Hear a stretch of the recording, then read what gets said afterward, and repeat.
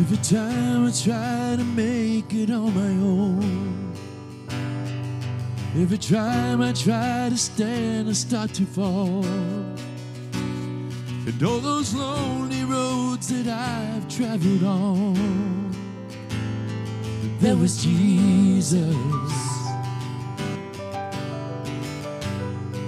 When the life I built came crashing to the ground, when the friends I had were nowhere to be found, I couldn't see it then, but I could see it now. But there was Jesus. In the waiting, in the searching, in the healing, in the hurting, like a blessing buried in the broken pieces.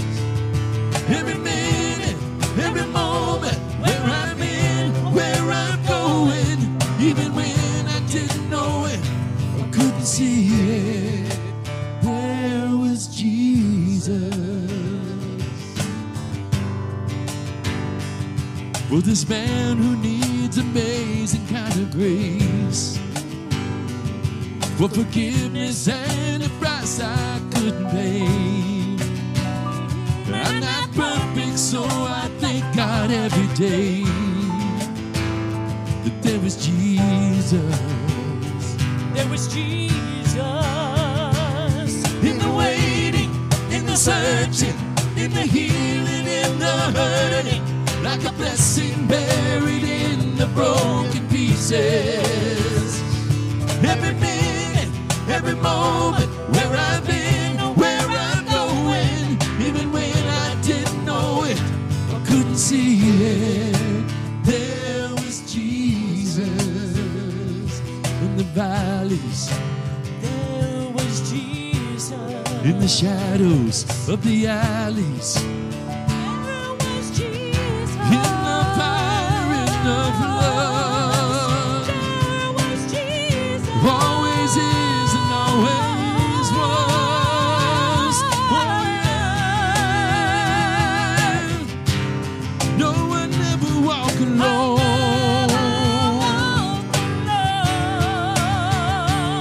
In the waiting, in the searching, in the healing, in the hurting, like a blessing buried in the broken pieces. Every minute, every moment, where I've been, where I'm going, even when I didn't know it, I couldn't see it, there was Jesus.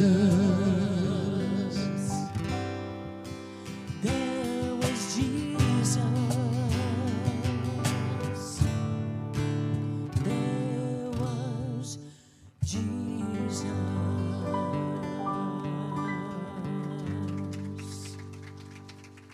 Beautiful, beautiful. Yes, indeed, indeed. Well, today I want to bring a message all about Jesus. It's found in the Gospel of John, and I'll be looking at just a couple of verses in John, chapter 1, verses 1 and 2 as well. I'm really reading through verse 3 and then verses 6 and 7. And I'm going to give you kind of a long introduction, so hang on to your hats, and it will get a little faster as we go along, so don't think I've missed anything, especially you, Doug, as you'll be hitting the screen in just a few moments, so you have a chance to relax for just a moment before we get in there. And the message is entitled, God Said It. You know, when God says something to you and to me, and we know without a shadow of a doubt that it is God's word spoken to us, then we believe it. We also understand that it's powerful. We also understand that God is thinking of us when He speaks to us to communicate some form of communication to us, to confirm maybe something within us that we are to do what we're called to do. And in John chapter 1, it says this: in the beginning was the Word, and the Word was with God, and the Word was God. He was with God in the beginning. And then in verses 6 and 7, there was a man named John who was sent from God, He came as a witness to testify about the light so that all may believe through him. Now, Marshall McLuhan wrote this: the greatest obstacle to communication is the illusion that it has been achieved. Isn't the goal of communication, to clarify something or clarity? When we speak, we want our message received. When we write, we want our thoughts to be grasped. And yet, when someone is speaking to us, we want them to speak to us in a language that we can comprehend. And in communication, we want to understand as well as to be understood. So the Apostle John was no different. He come forth with a wonderful, statement from the very beginning. He come right off the top, and he didn't move around the bush in any way. And he spoke exactly what the purpose of this entire gospel would be. John differs from the other three gospels. The four gospels are called the synoptic gospels because they get a synopsis of one truth. And each of the Gospels, and why it's called the Gospels, is because it's the good news of Christ. And so you've got four writers coming from four different perspectives, inspired by God, to put down in writing the message about Jesus. Matthew writes from his fellow Jews in mind, and he emphasizes that Jesus is Jesus of Nazareth, fulfilling the Old Testament prophecies. And you look at the Gospel of Mark, he writes to more of a Gentile audience, the busy Romans, presenting Jesus as a suffering servant, ministering to the needy people all around. Luke writes the Gospel for the Greeks, introducing Jesus as the sympathetic Son of Man, emphasizing Jesus' humanity. And then John, the beloved disciple, writes to both Jews and Gentiles, presenting Jesus as the Son of God, emphasizing his divinity. So each writer pulls out something special and powerful about who Jesus is. Whereas the first three Gospels major on the events around the life of Jesus, John emphasizes the meaning of these events. John's Gospel is not a biographical as it is theological. And yet it is about the deity of Jesus. It's about lifting Jesus up as to who he is, and it's taking all those stories of the first three Gospels, putting it together and just saying, here he is. John uses every event, every statement, every miracle, every title to show that Jesus is God. And he is. He makes the wonderful claim by stating the purpose of his writing at the very beginning when he says, but these are written that you may believe that Jesus Christ is the Son of God, and that by believing in him you may have life in his name. He says that in John chapter 20, verse 31. John wants us to believe that Jesus is God. He wants us to understand that Jesus is God, and he wants us to be the evangelist that spreads the news, the gospel, the good news of John, the good news of Jesus to everyone around us. To accomplish this purpose, John miraculously gives forth so much information that I think is mind-boggling. And he records the 7 I am statements that Jesus made that is attributed to God himself. You remember those? Jesus says, I am the bread of life. He says, I am the light of the world. I am the door of the sheep. I am the good shepherd. I am the resurrection and the life. I am the way, the truth, and the life.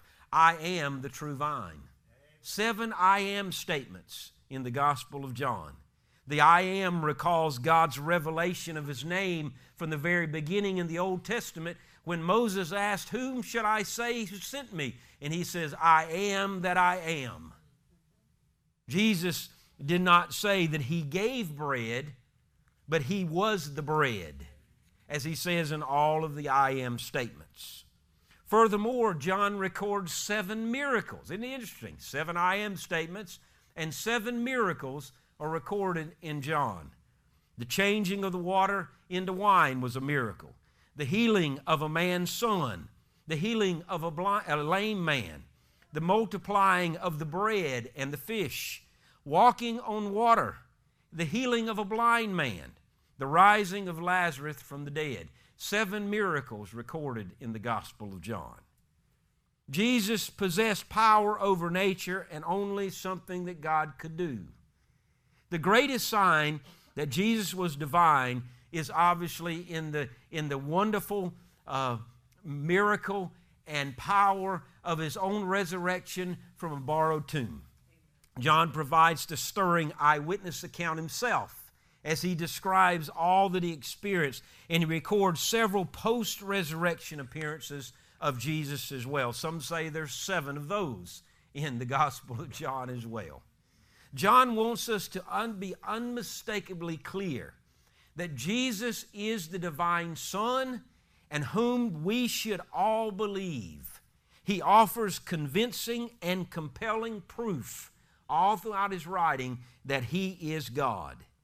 It is not the end of the story, it is the beginning of the story that grabs the attention of the message all the way through that gospel. What's called the prelude of the Gospel of John. As John begins his introduction of Jesus, the first 18 verses, which we didn't read, is that prelude. The prelude is one of the most complex theological statements all in Scripture that John gives.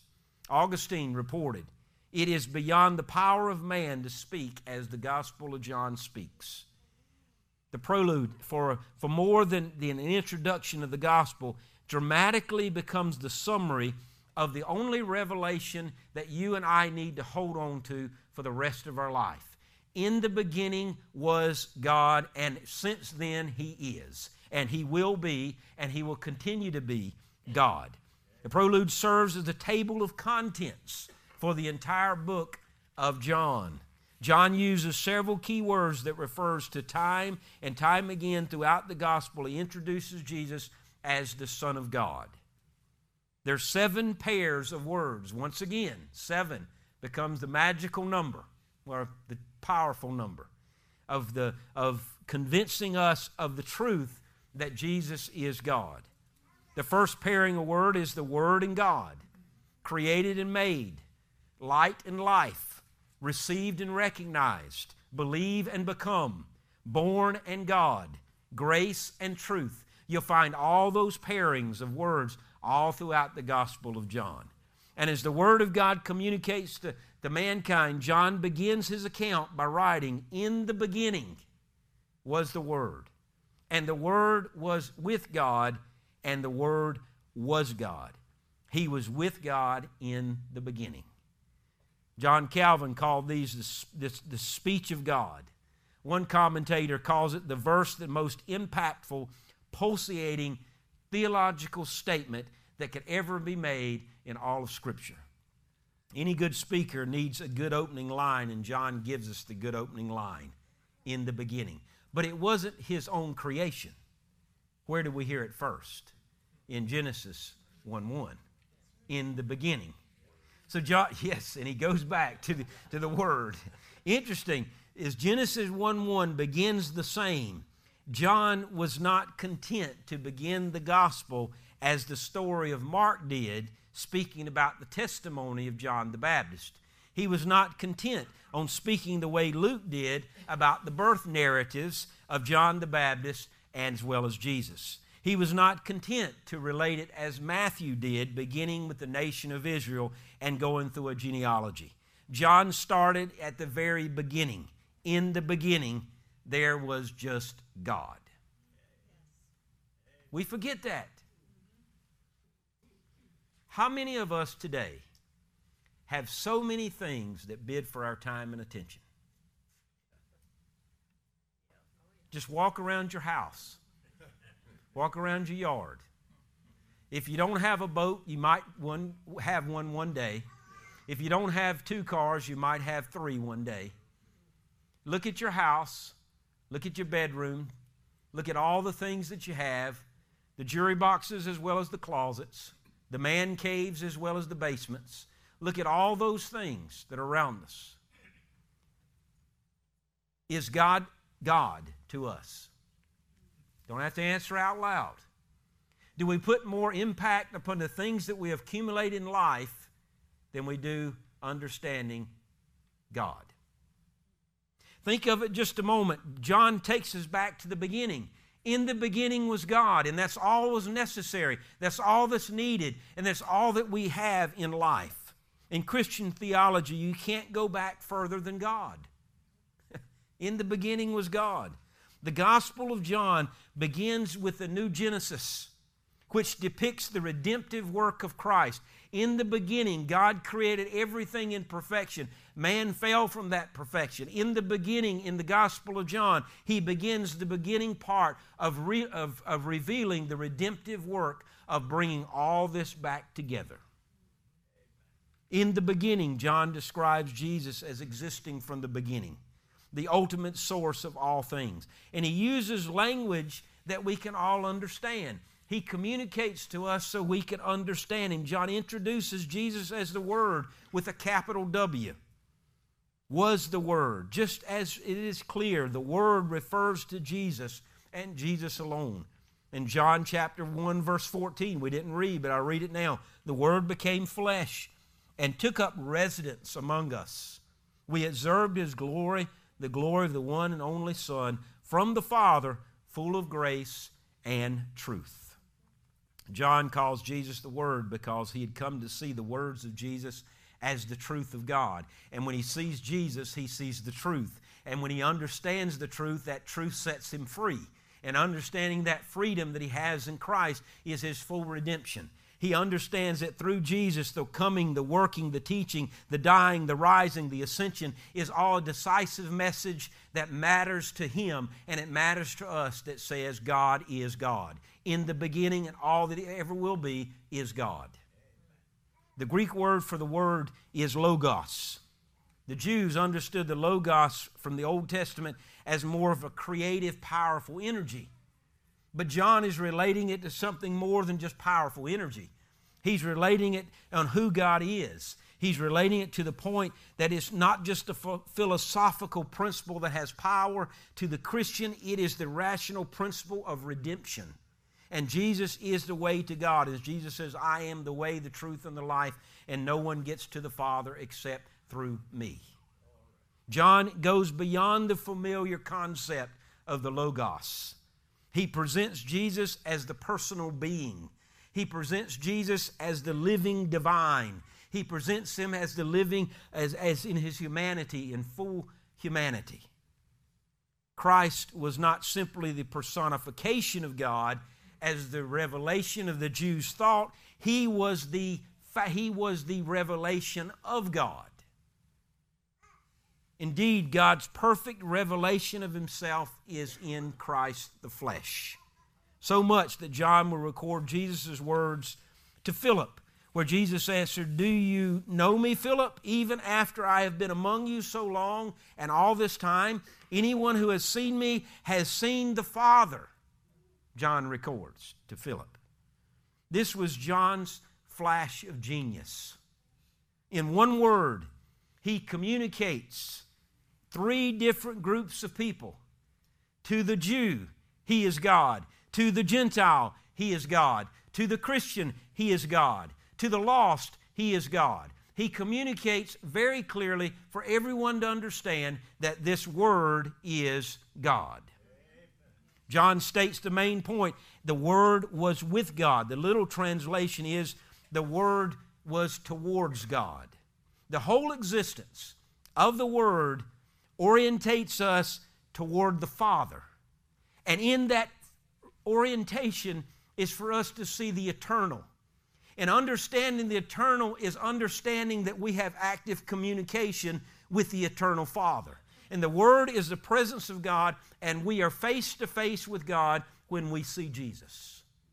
John's main point is Jesus is God.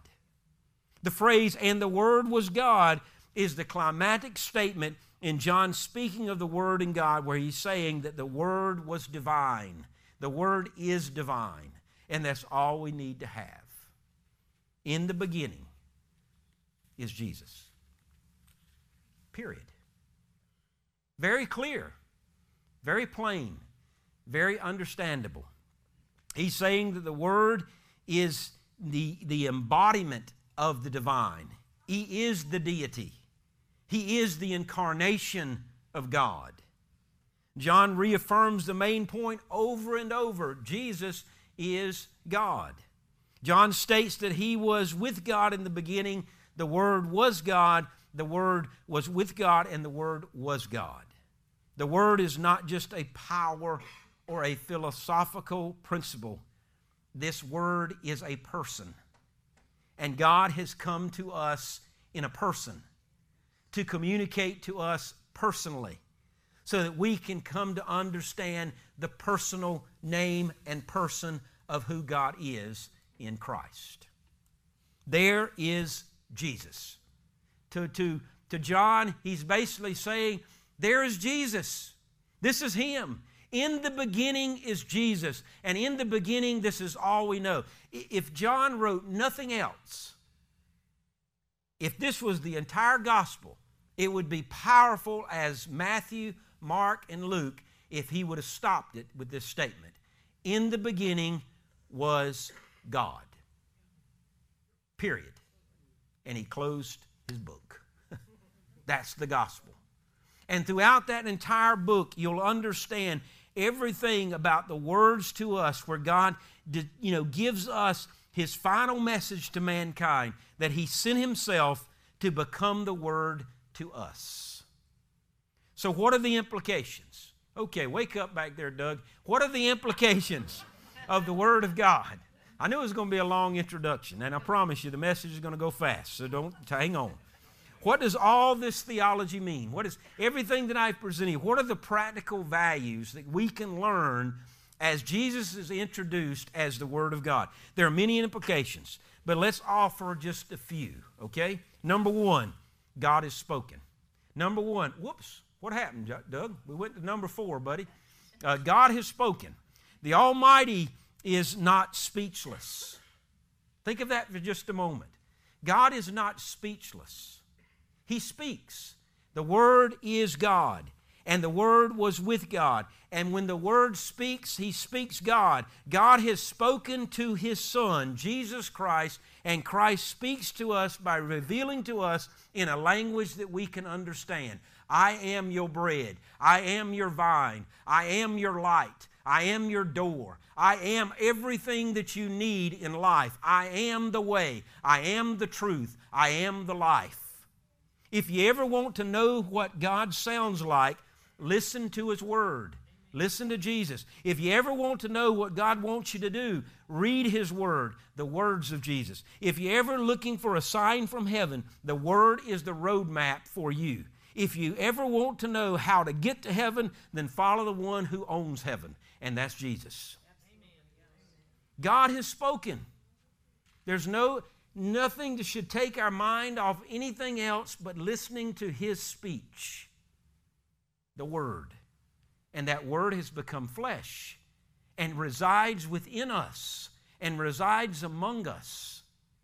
Number 2, the implications of the Word is God is that Jesus is the heart and the mind of God. What do you know about His words? From the heart, the mouth speaks. Jesus is God's Word that reveals the heart and the mind of God to us. So as He speaks, from His heart, the mouth speaks. Jesus said, "These words you hear are not my own. They belong to the Father who sent me." Found in John 14, verse 24. The Word spoke words. You ever thought of that? The Word, the Logos, spoke words. And if you want to know God, get to know Jesus. If you're hungry for God, read the words of Jesus. The implication is Jesus is the heart and the mind of God. Number 3 is that Jesus is the complete Word. The Word is composed of letters. And Jesus Christ said, "I am the Alpha." Listen to this. I am the Alpha and I am the Omega. That is the beginning and the end of the Greek alphabet. Alpha, beta, gamma, delta, epsilon, zeta, eta, theta, iota, kappa, lambda, phi, chi, psi, omicron. And you listen at that. Jesus says, I am the beginning letter of this alphabet. I am the ending letter of this alphabet. The Word is letters, and yet understanding that being the first of the Greek alphabet, the last of the Greek alphabet, Jesus says, I am the A to the Z. I am everything you need. He says it from the beginning. Jesus is the embodiment of all we need. If you're looking for answers, they're found in the Word. They're found in Jesus. If you're looking for meaning, you'll find them in the Word, Jesus. If you're looking for direction, you'll find it in the Word, Jesus. There is a warning, however. Understanding this, the implications of the Word of God. Number 4 is this. Jesus' words are difficult to follow. You can hear many words in life, and they bring to us understanding. But in Jesus' words, number 4 is this, that Jesus' words are difficult to follow. John 6 is one of the most moving chapters in Scripture. It moves people from high to low, bringing with Jesus those who deserted Jesus. In understanding, in this chapter, we witness Jesus feeding 5,000, walking on water, proclaiming that He is the bread of life. The crowd around Jesus grows quite large. And why not? Jesus feeds them, displays miracles, and utters powerful speech. And then He challenges them. He says, unless you eat the flesh of the Son of Man and drink His blood, you have no life in you. It was Jesus' way of saying this, one of the most difficult statements Jesus made. You have to take all of me. Not just the joy of the feeding of food of 5,000 people or the enjoyment of watching the power through miracles. If you have to cross the line of faith, accept my words, follow them completely, obey me from one end to the other. That's the difficult part. Do you think all the people in attendance signed up after Jesus made that statement? No. You read John's account in John chapter 6, verse 60. This is the hard teaching. Who can accept it? And yet, the hard meaning, not difficult to understand, but hard to follow. So what did they do? And John tells us in John 6, listen to this, 6, 6, 6. In John chapter 6, verse 66, from this time, many of His disciples turned back and no longer followed Him. Wow. Isn't that something? Jesus' words are difficult to follow. Why? Because the Word forces people to pick a side. He challenges people to take a stand. This Word has no middle ground. It has no gray area. And with Jesus, it is all or nothing. And yet life or death with Him or against Him. Stay or leave. Follow Him or withdraw. There's no middle ground. While there's a warning, there's also a benefit. We are warned that His words are hard to follow, but the benefit is this. Jesus has the words of life. Jesus said to His followers, the words I have spoken to you are spirit. And He says they are life in John 6, verse 63. Please don't misunderstand this. Jesus, the Word, He brings life. That's why a person could go from totally addicted in whatever they're addicted of, come to know Christ, and you see life given back to them. That's when a couple goes before God on an altar who are having marital difficulties, and they give it to God, and they begin to seek God's guidance and counsel, and they begin to put themselves in His Word and praying for one another, and you see that marriage resurrect. You know why? Because Jesus brings life to dead situations. He brings hope to those things that seem to be dying. He brings life to those things that you and I cannot fathom in our mind on how it could turn out until we experience it. Peter replied, Lord, to whom shall we go? You have the words of eternal life. We believe and know that you are the Holy One of God, Peter says, as John records in John 6, verse 68 through 69. Many things Peter did, he didn't understand, and we may not ever understand why he did those things. But he was just as bewildered and just as puzzled as anyone else by the miracles and the teachings of Christ. But he knew one thing that was more important than anything. He says, I know that you have the words of life. I know that you are God. He made that beautiful confession, and Jesus says, and Peter says, you are the Christ, the Son of the living God. And Jesus says, Peter, and upon this declaration of faith, I will build my church. In Jesus Christ, we have the words of life, and we find the answers to the deepest needs of modern mankind, man and woman. If you're looking for the answer to life's questions, if you're looking for the hope of the world, if you're looking for one who lifts every burden, and if you're looking for the giver of eternal life, His name is Jesus. He is God. There's Jesus for all of us. Number 6 is this. Jesus is the last word. One last thing. As in a lot of conversations, we know that one who utters the last word usually wins. Think of an argument between man and woman, husband and wife. When a teenager has an expression that says, God said it, I believe it, that settles it. You know, it goes a little further. The statement's only 2/3 true. The truth is God said it, it settles it. Whether I believe it or not, Jesus is always Lord. Amen. Period. What will be the last word for you? Think of that. Will it be, welcome home, my good and faithful servant? I have room prepared just for you. A mansion that has been built for you. Or will it be the last words that says, depart from me, I never knew you? Jesus is God, communicating to us in a language that we can understand. He has spoken words, and those words are life. Do you know that life? Do you understand that He is God? Will you and do you believe in Him, and do you follow Him? Understanding that He is Lord of your life and living that He is Lord of your life are two different things. Believing that He is God and living your life that He is your God is two different things.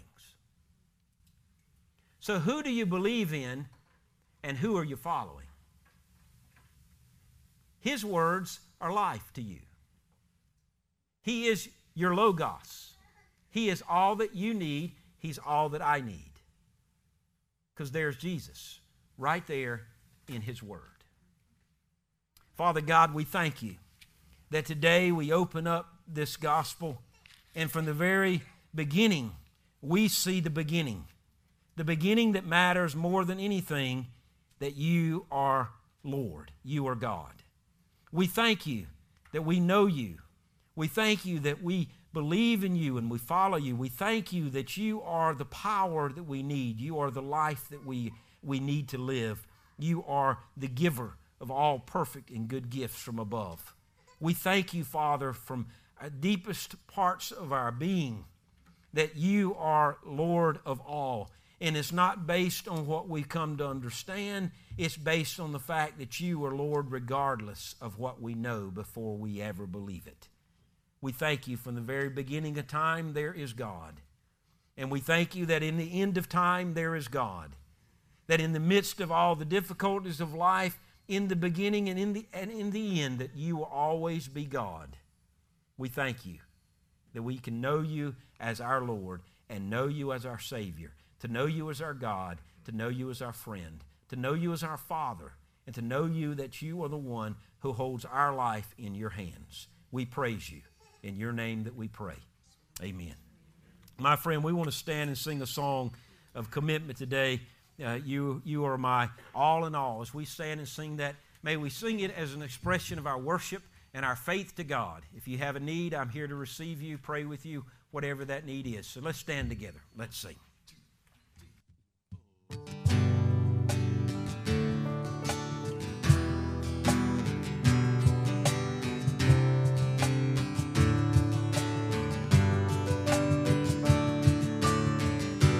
You are my strength when I am weak. You are the treasure that I seek. You are my all in all. Seeking you as a precious jewel. Lord, I give up, I'd be a fool. You are my all in all. Jesus, Lamb of God, worthy is your name. Jesus, Lamb of God, worthy is your name. Taking my sin, my cross, my shame, rising again, I bless your name. You are my all in all. When I fall down, you pick me up. When I am dry, you fill my cup. You are my all in all. Jesus, Lamb of God, worthy is your name. Jesus, Lamb of God, worthy is your name. Jesus, Lamb of God, worthy is your name.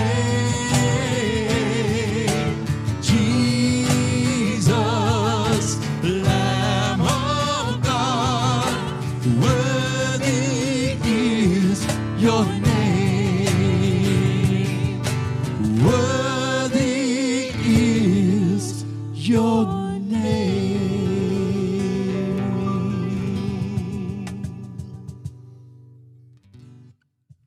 Thank you for listening to the Worship Cast, brought to you from Gathering Community Church, located in Surfside Beach, South Carolina.